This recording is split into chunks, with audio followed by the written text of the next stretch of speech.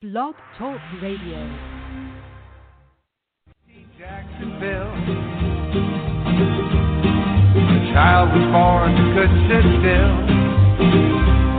86 years later with no regret.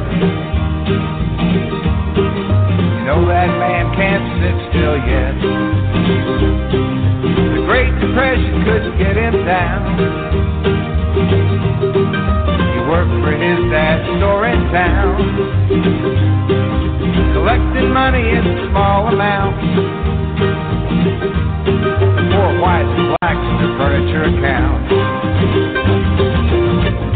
Stetson Kennedy wants us all to be free. Stetson Kennedy wants us all to be free.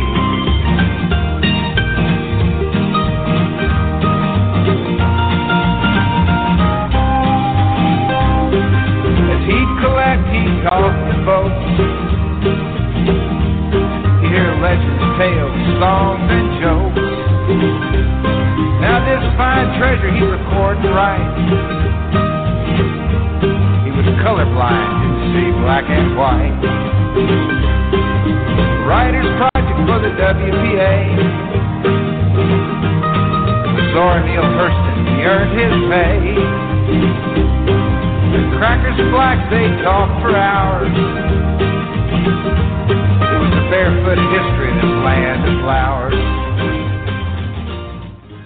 From WBRN Radio and on the Boston Red Network, Friday Java on the 26th of January, 2019. Boston Red here from the Jerry Pippin broadcast booth. We made a milestone this week. We reached our 11th year of doing this part of Internet radio over at Blog Talk, which is morphed now into a warped, or whatever you want to call it, into Speaker and the other various outlets there, iHeart, Stitcher, YouTube. All of this is expanded. YouTube, we have audio in there. We'll get visual over there soon as we multiply our digital presence. We have Numbers Man, incidentally, coming up this weekend. That's our macroeconomics program. We also have coverage from the World Economic Forum that ended today in Davos, Switzerland.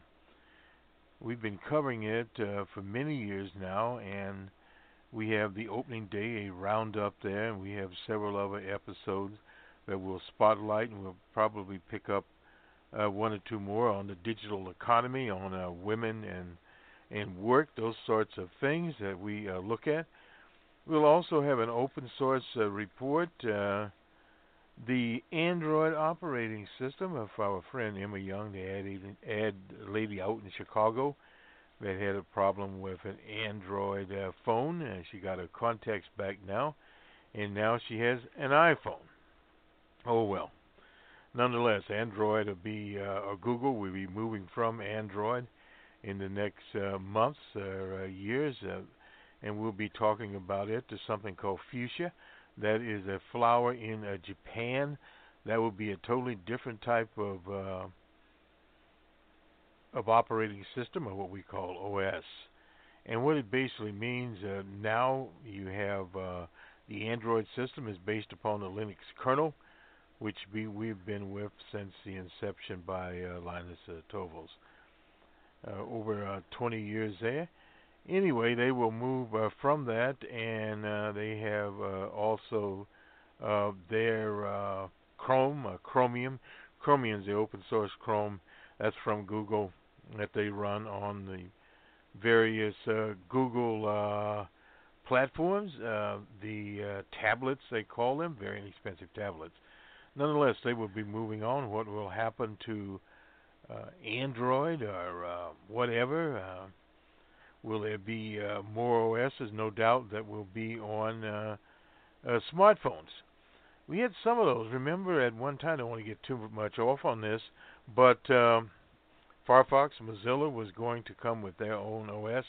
Didn't work out. Couldn't get on enough platforms.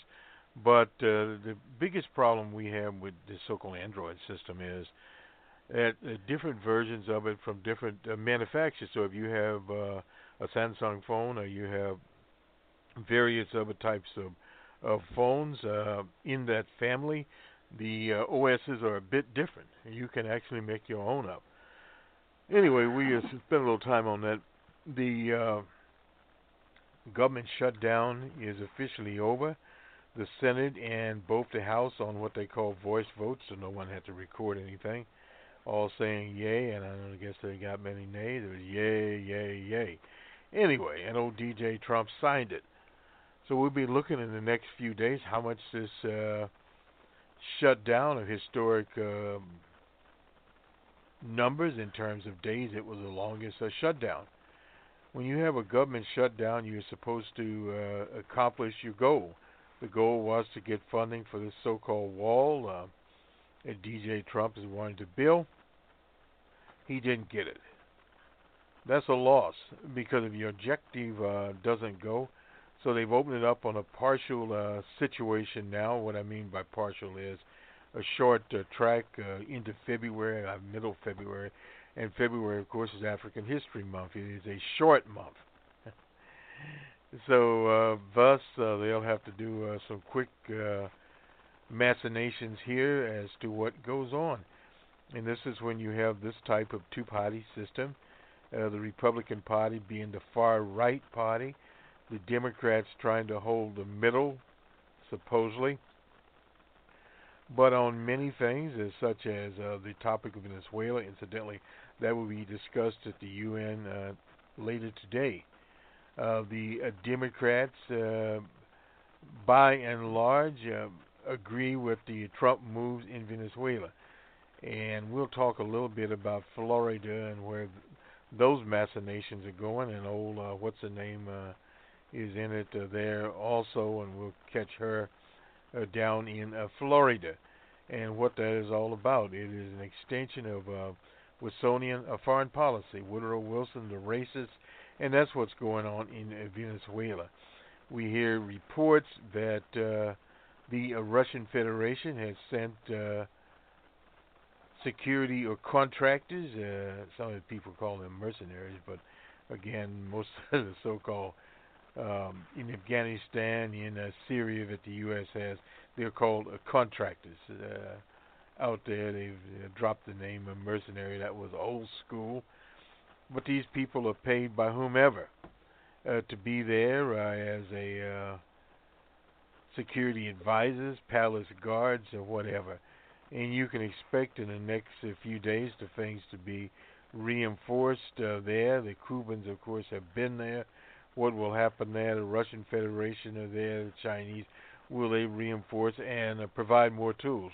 You can bet that as far as satellite surveillance, that sort of thing, that is being provided to the Venezuelan security forces. And they've been updating their surveillance. We'll have on BR on the World more on the speech by Comandante Mundros to the Supreme Court. And today there was a news conference by the foreign minister in Venezuela. They had a tape of this character Godot, I hope I'm pronouncing his name right, slipping into an American hotel and some more lackeys going to a meeting, and an interview that he did with a TV station, a reporter in the U.S. in Espanol. But you see now it makes it much harder because surveillance cameras are all over the place, and you can get the video. He was in a hoodie trying to disguise himself, but no doubt it was him slipping into the hotel. Incidentally, old Godot had a news conference in a part of Caracas, in a middle-class area. There were 300 or 400 people there. The press say 500. Very difficult to say, but we'll say there were hundreds of there. While he addressed concerns, evidently the U.S. will let them have the monies in U.S. banks from Venezuela, and they have Citco that they'll change the board. Now, Citco is in the U.S., so the government has no control over that at all, and there's refineries here in the U.S., so those refineries that will be able to give that money to the reactionaries. That is just a factor of life. A lot of leftists don't understand this, but the problem is when you have an inequitable economic system as we do now globally in terms of distribution of the wealth, you'll have countries that have more economic wherewithal, such as the U.S., will be able to dominate a country like Venezuela or Cuba that has less. Doesn't mean that the human capital there is less. What it does mean is that financially they can put economic violence on. And to have any true revolutionary progress, you have to deal with that inequality. Now that will start to disappear as we have more open economic systems, more sustainable development, as we move to more solar, etc. And an example in Cuba.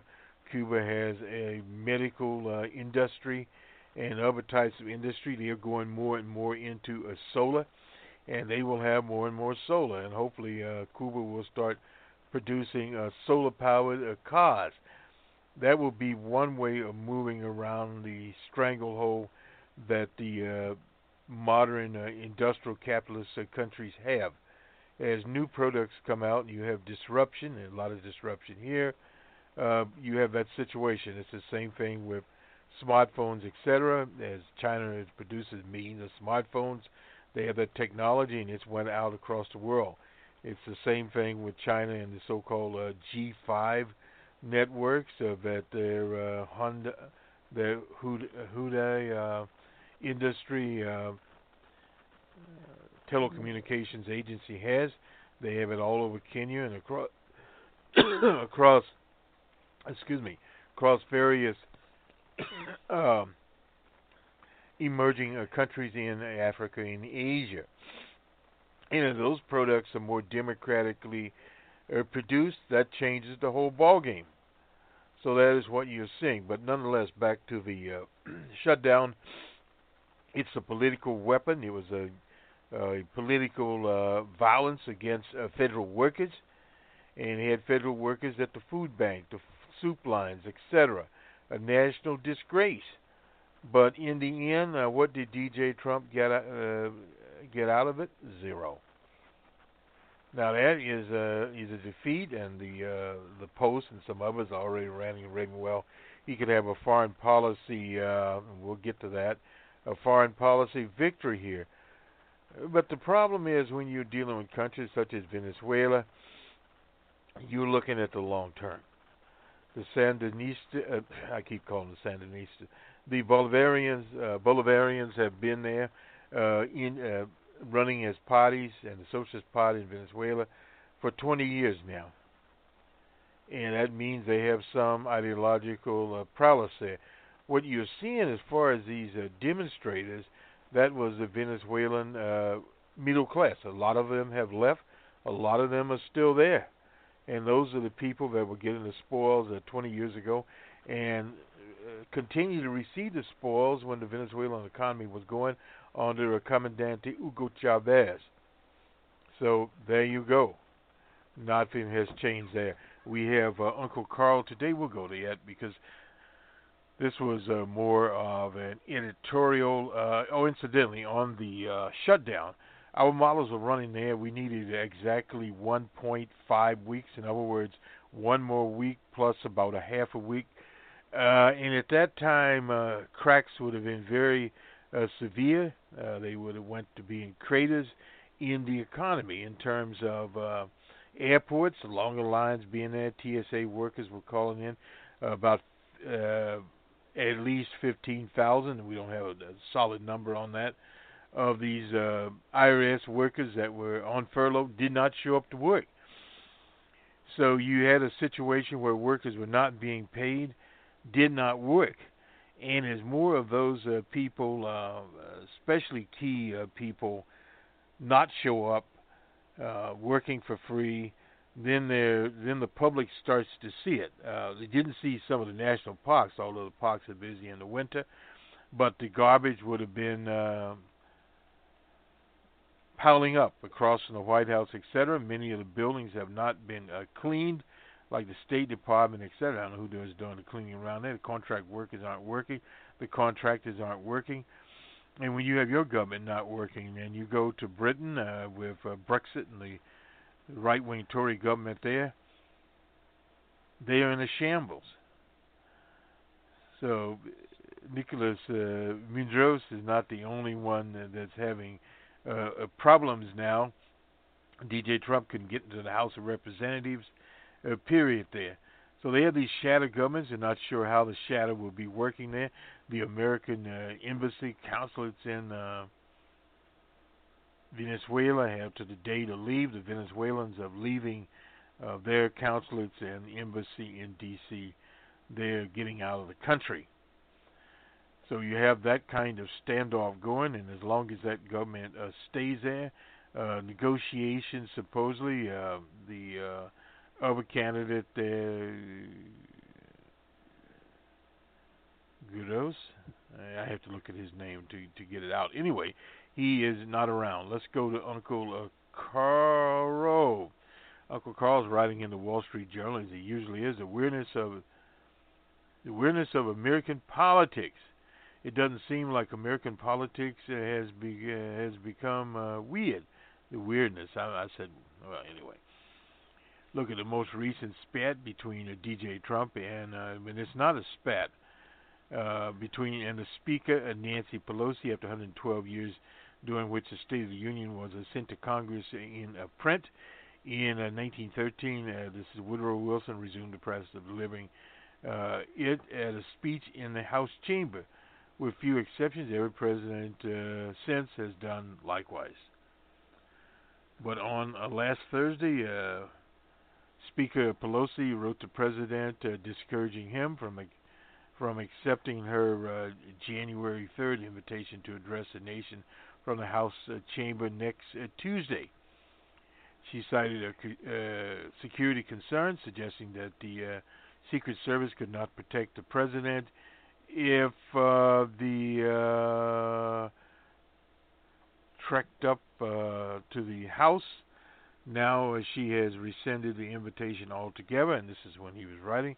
The kind of thing gives bad news to pettiness. Well, it was petty, this whole shutdown. Then there are the Democrats who jumped into the party's presidential contest for the past 4 weeks. None did so with traditional speech. Well, we don't have traditional speeches outlining an agenda or governing vision. Instead, they made their announcements on social media, a network morning TV program, and even a late-night comedy show. Well, Elizabeth Warren appeared outside of her home in Cambridge, Mass., introduced her dog, announced that she was filing to create an exploratory committee, and bashed the wealthy and well-connected.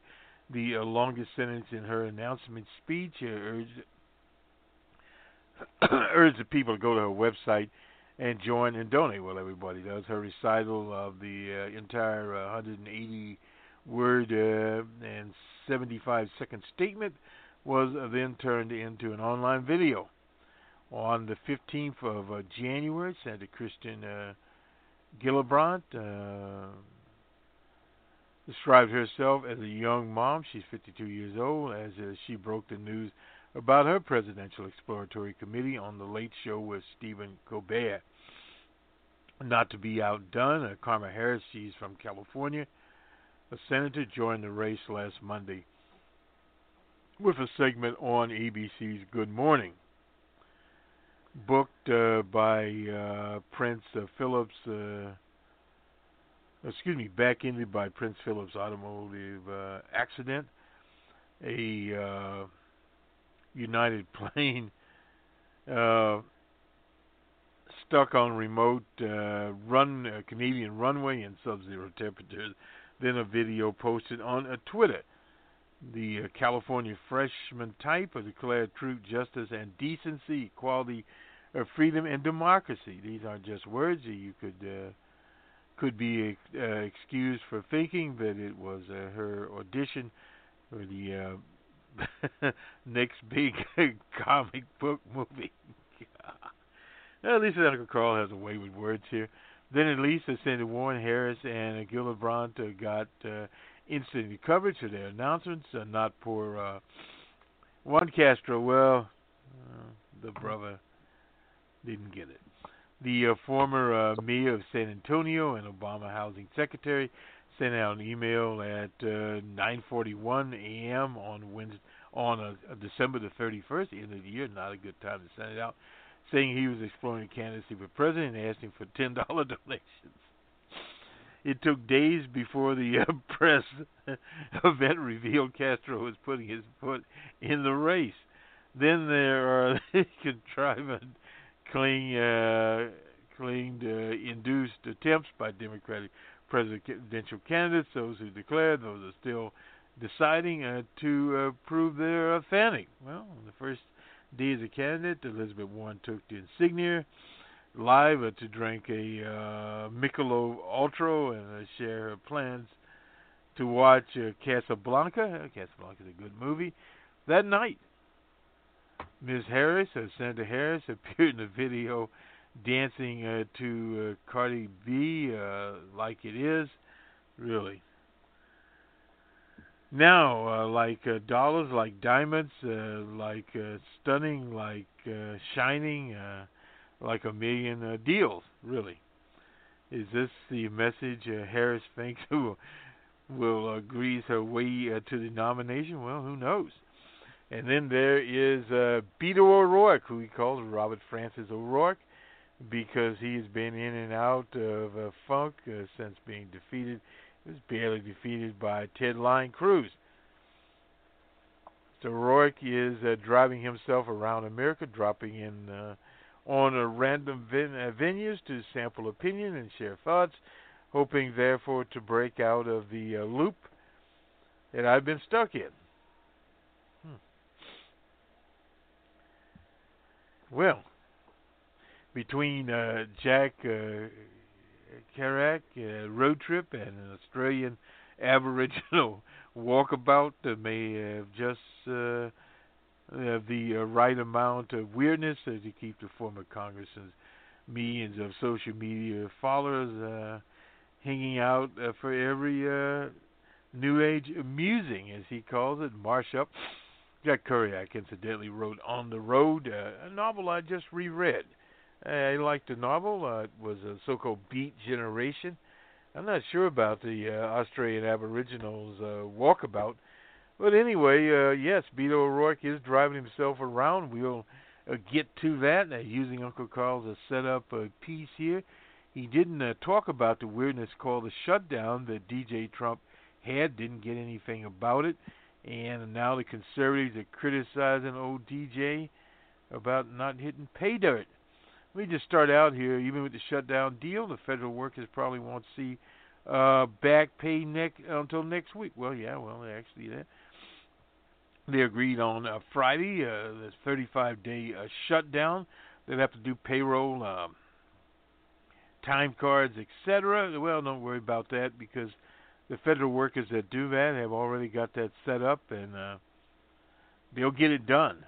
They'll plow in early Monday morning, or some probably working now, to get it out. Margaret Welcher, the White House Deputy Director for Management, directed agency leaders in a memo Friday to prepare for an orderly reopening of the shuttered offices. As agencies identify those steps, they should be prepared to prioritize restoring pay and benefits for the workers. In this case, payroll providers need one of two extra runs to account for the complexities, such as if a worker had sick or disability leave or overtime. That's a retired director of the Financial Center based at the Department of Agriculture. And this person's name is Cyrus Lufin, which processes payroll for the 800,000 workers at 130 agencies. A lot of things have to happen behind the scene. Lufin said, what you don't want to do is create a situation where workers get upset because they aren't accurately paid. He said it could take several weeks until everybody is caught up. Well, about 1% of federal workers still receive hard copies of their paycheck in the mail. I'm surprised about that.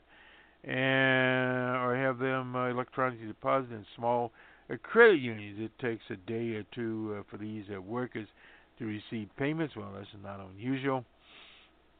The National Vice President of the American Federation of Government Employees, which represents the Transportation Security Offices, estimated that those officers won't see their paychecks for at least a week.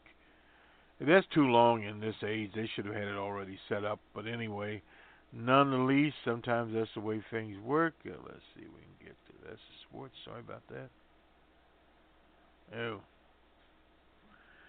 Well, this is the Washington. I'll just do it from here. We had it already set up, but running from the Washington Post on here. Let's see. Well, we did Venezuela already. Let me see what else we found.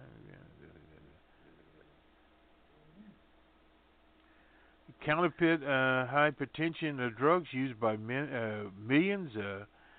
The FDA has found the source of blood pressure medication. It said they've identified the source of a cancer-causing impurity that has tainted millions of bottles of commonly used generic hypertension and heart failure medication, recalled by drug makers over the past several months. The carcinogens were chemical byproducts of a process used to synthesize the active ingredients. In Valsartan is one of those ingredients. A statement of the things contaminated in nitrous bimethylene. So, David Light, he's the chief executive of Valsure, an online pharmacy that chemically validates drugs before shipping them to consumers.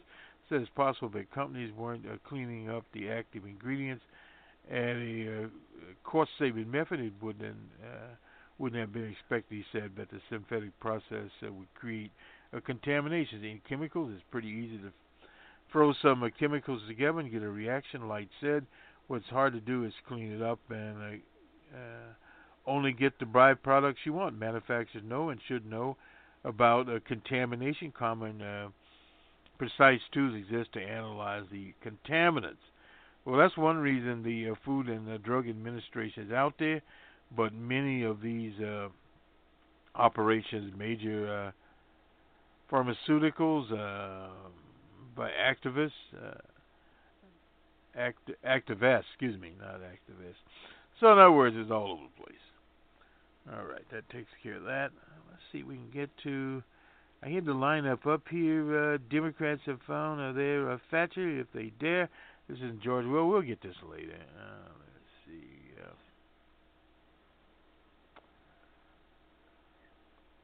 Oh, boy.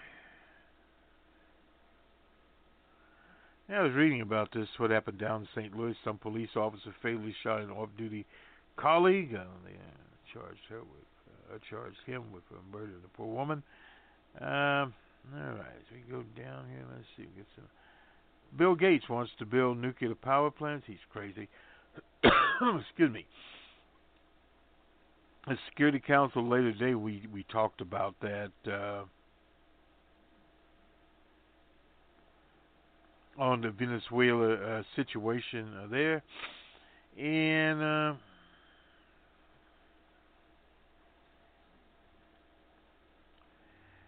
we had seen this article here about how some of the right-wingers have reacted. Incidentally, the teacher strike out in Los Angeles is over.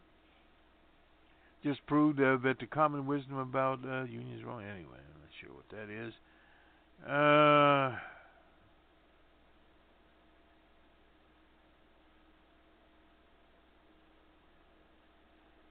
Let's see. What else here? No, that's not it. This is Ann Cola and some of the reactionaries. That may have actually, wait a minute here. That may have actually been in the New York Times. I was reading it. What we usually do for these programs, we prepare before time. We have Mr. Cook, Charlie Cook, also here. Well, for some reason we're not finding it. Anyway, let's go to Mr. Cook. This is Charlie Cook somewhere here. Here we go. This is by Amy Walters, one of our favorite analysts. This is from the Cook Report for Democrat presidential hopefuls. A trail paved with regret. Last week, the Washington Post James Hoffman made an smart insight into early jockeying, and that's the 2020 Democratic nominees there. Spending a lot of time apologizing. We have a full month into 2019. Sorry about that. Senator Gillibrand, Bernie Sanders, Taoiseach Gabant, and former Vice President Joe Biden have already publicly atoned for positions, policies, activity that are no longer considered appropriate from most left-leaning Democratic primary electorate. Not long after she announced on Steve Colbert's program, Christine Gillibrand showed up on a set with Rachel Mondo, where she asked her about conservative voting record on guns and immigrants she represents in upstate New York. Well, I don't think it was driven from my heart, she told Muldrow about her past positions. I was callous to the suffering families who want to be with their loved ones. Looking back, I really regret that I didn't look beyond my district and talk about why it's important a part of the American story. At a recent MLK celebration, Vice President Biden, that was presided over by none other than Dr. Al Sharpton, the national leader, expressed regret for his support for 1990s era criminal justice legislation that punished crack cocaine users, who were mostly African Americans, more harshly than those busted on a powder cocaine, who were mostly Europeans. I haven't always been right. I know we haven't always gotten things right, but I always tried. It was a big mistake when it was made, and we were told by experts, crack, you never go back. It's not different, but it trapped an entire generation, no doubt about this. This isn't the first time or the last time if he ends up running. Biden has apologized for taking action. In the 90s, in 2017, Biden apologized for his role on the Judiciary Committee that was in 1991 in Clarence Thomas and Anita Hill hearing. He was presiding there. I wish I had been able to do more for Anita Hill. I owe her an apology. Bernie Sanders held a press conference in early January to address accusations of sexual harassment in the 2016 campaign. It appears as part of our campaign there were some women who were harassed and mistreated, and I thank them for speaking out. They were experiencing unacceptable and not what a progressive or any campaign should be about when we talk about ending sexism and all forms of discrimination. These beliefs cannot just be words. He is so correct. They must be based on day-to-day reality and the work we do, and that was not the case in 2016. pre-Me Too, it's unlikely that a presidential candidate would see the need to make such a public apology. Days before, this is Kamala Harris. She's from California. Announced her candidacy. Laura Bessian, an associate professor at the University of San Francisco, penned an op-ed.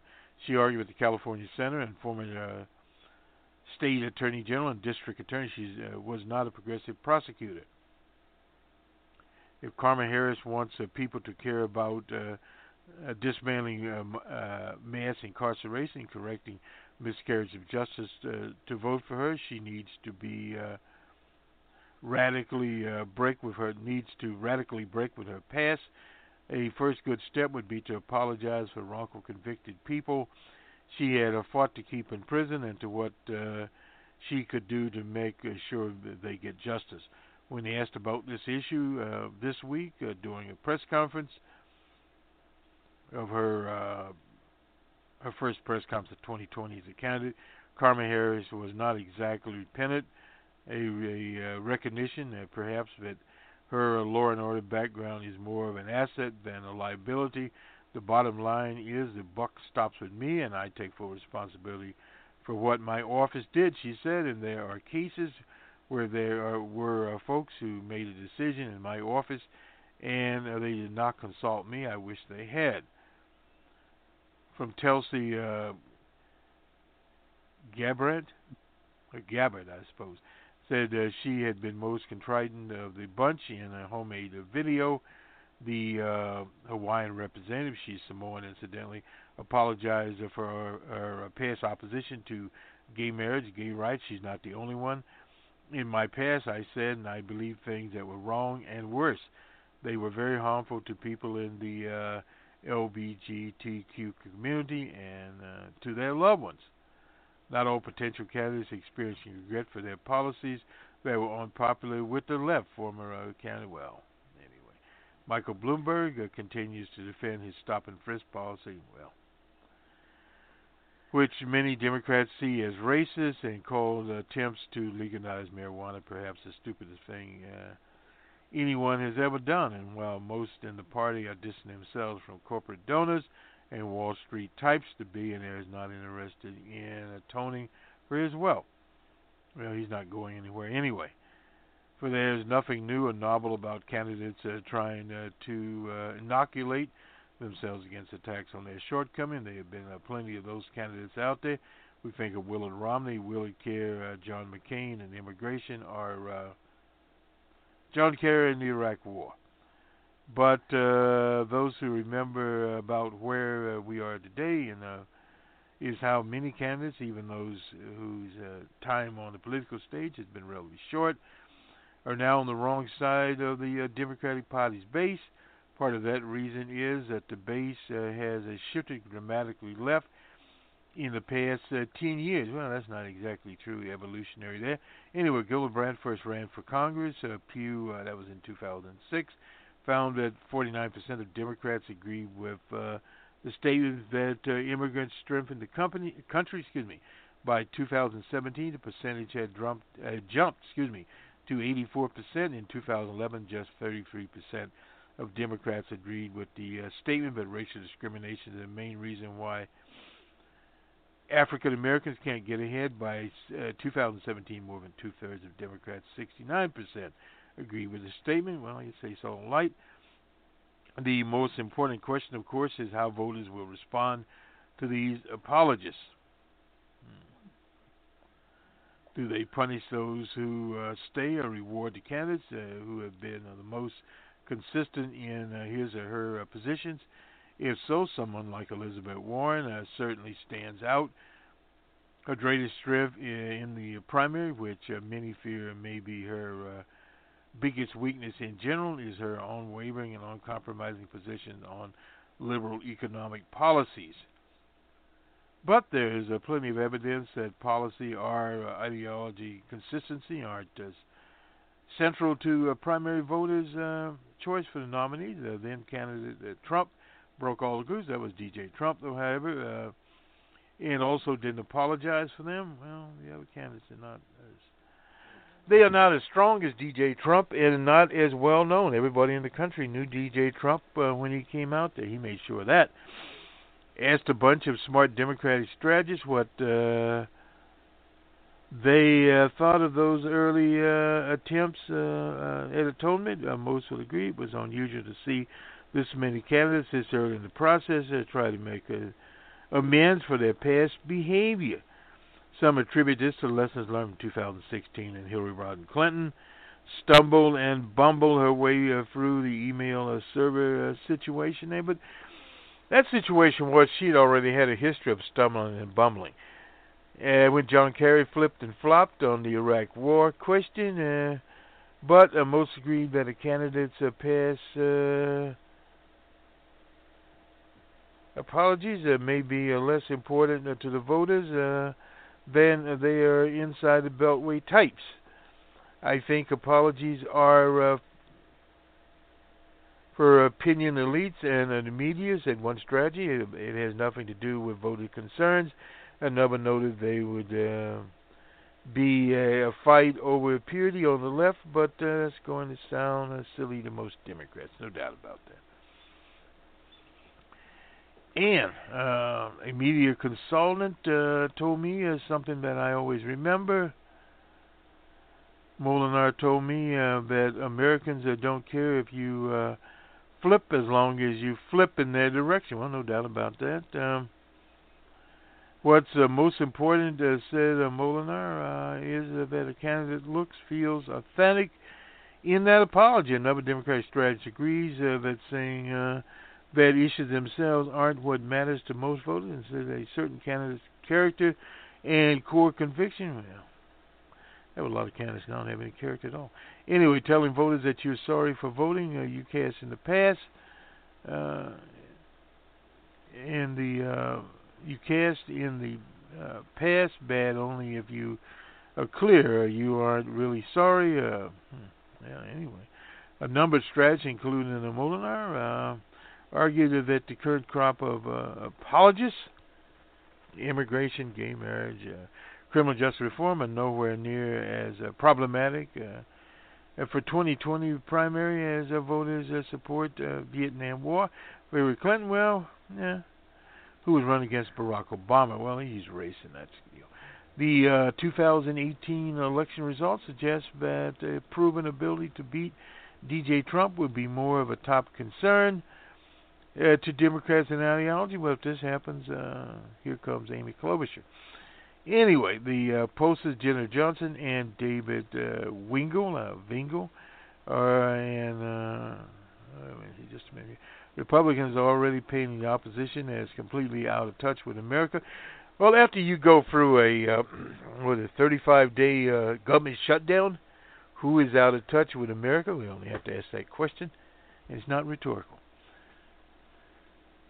They must go from their gut, and if their heart is in it, we'll want to know what really matters to Democratic vote in 2020. BuzzFeed's, was it Catherine Miller? We should look to 1976, forget about that, a year most likely to be like our own, a huge divided field of liberal candidates running for president after a period of nightmare politics. She concludes her piece with this bit of advice. In 1976, and insight to 2020, it's the most nebulous concept that is a clarity of purpose, or what voters end up looking at. Well, Watergate is nothing like what you have today, because you have today a social media, so that is different. Let's take a quick look. I think we can. We can't. With Jennifer Duffy, we're not going to take that look because that's for people that subscribe to it. Let's first look for the Senate.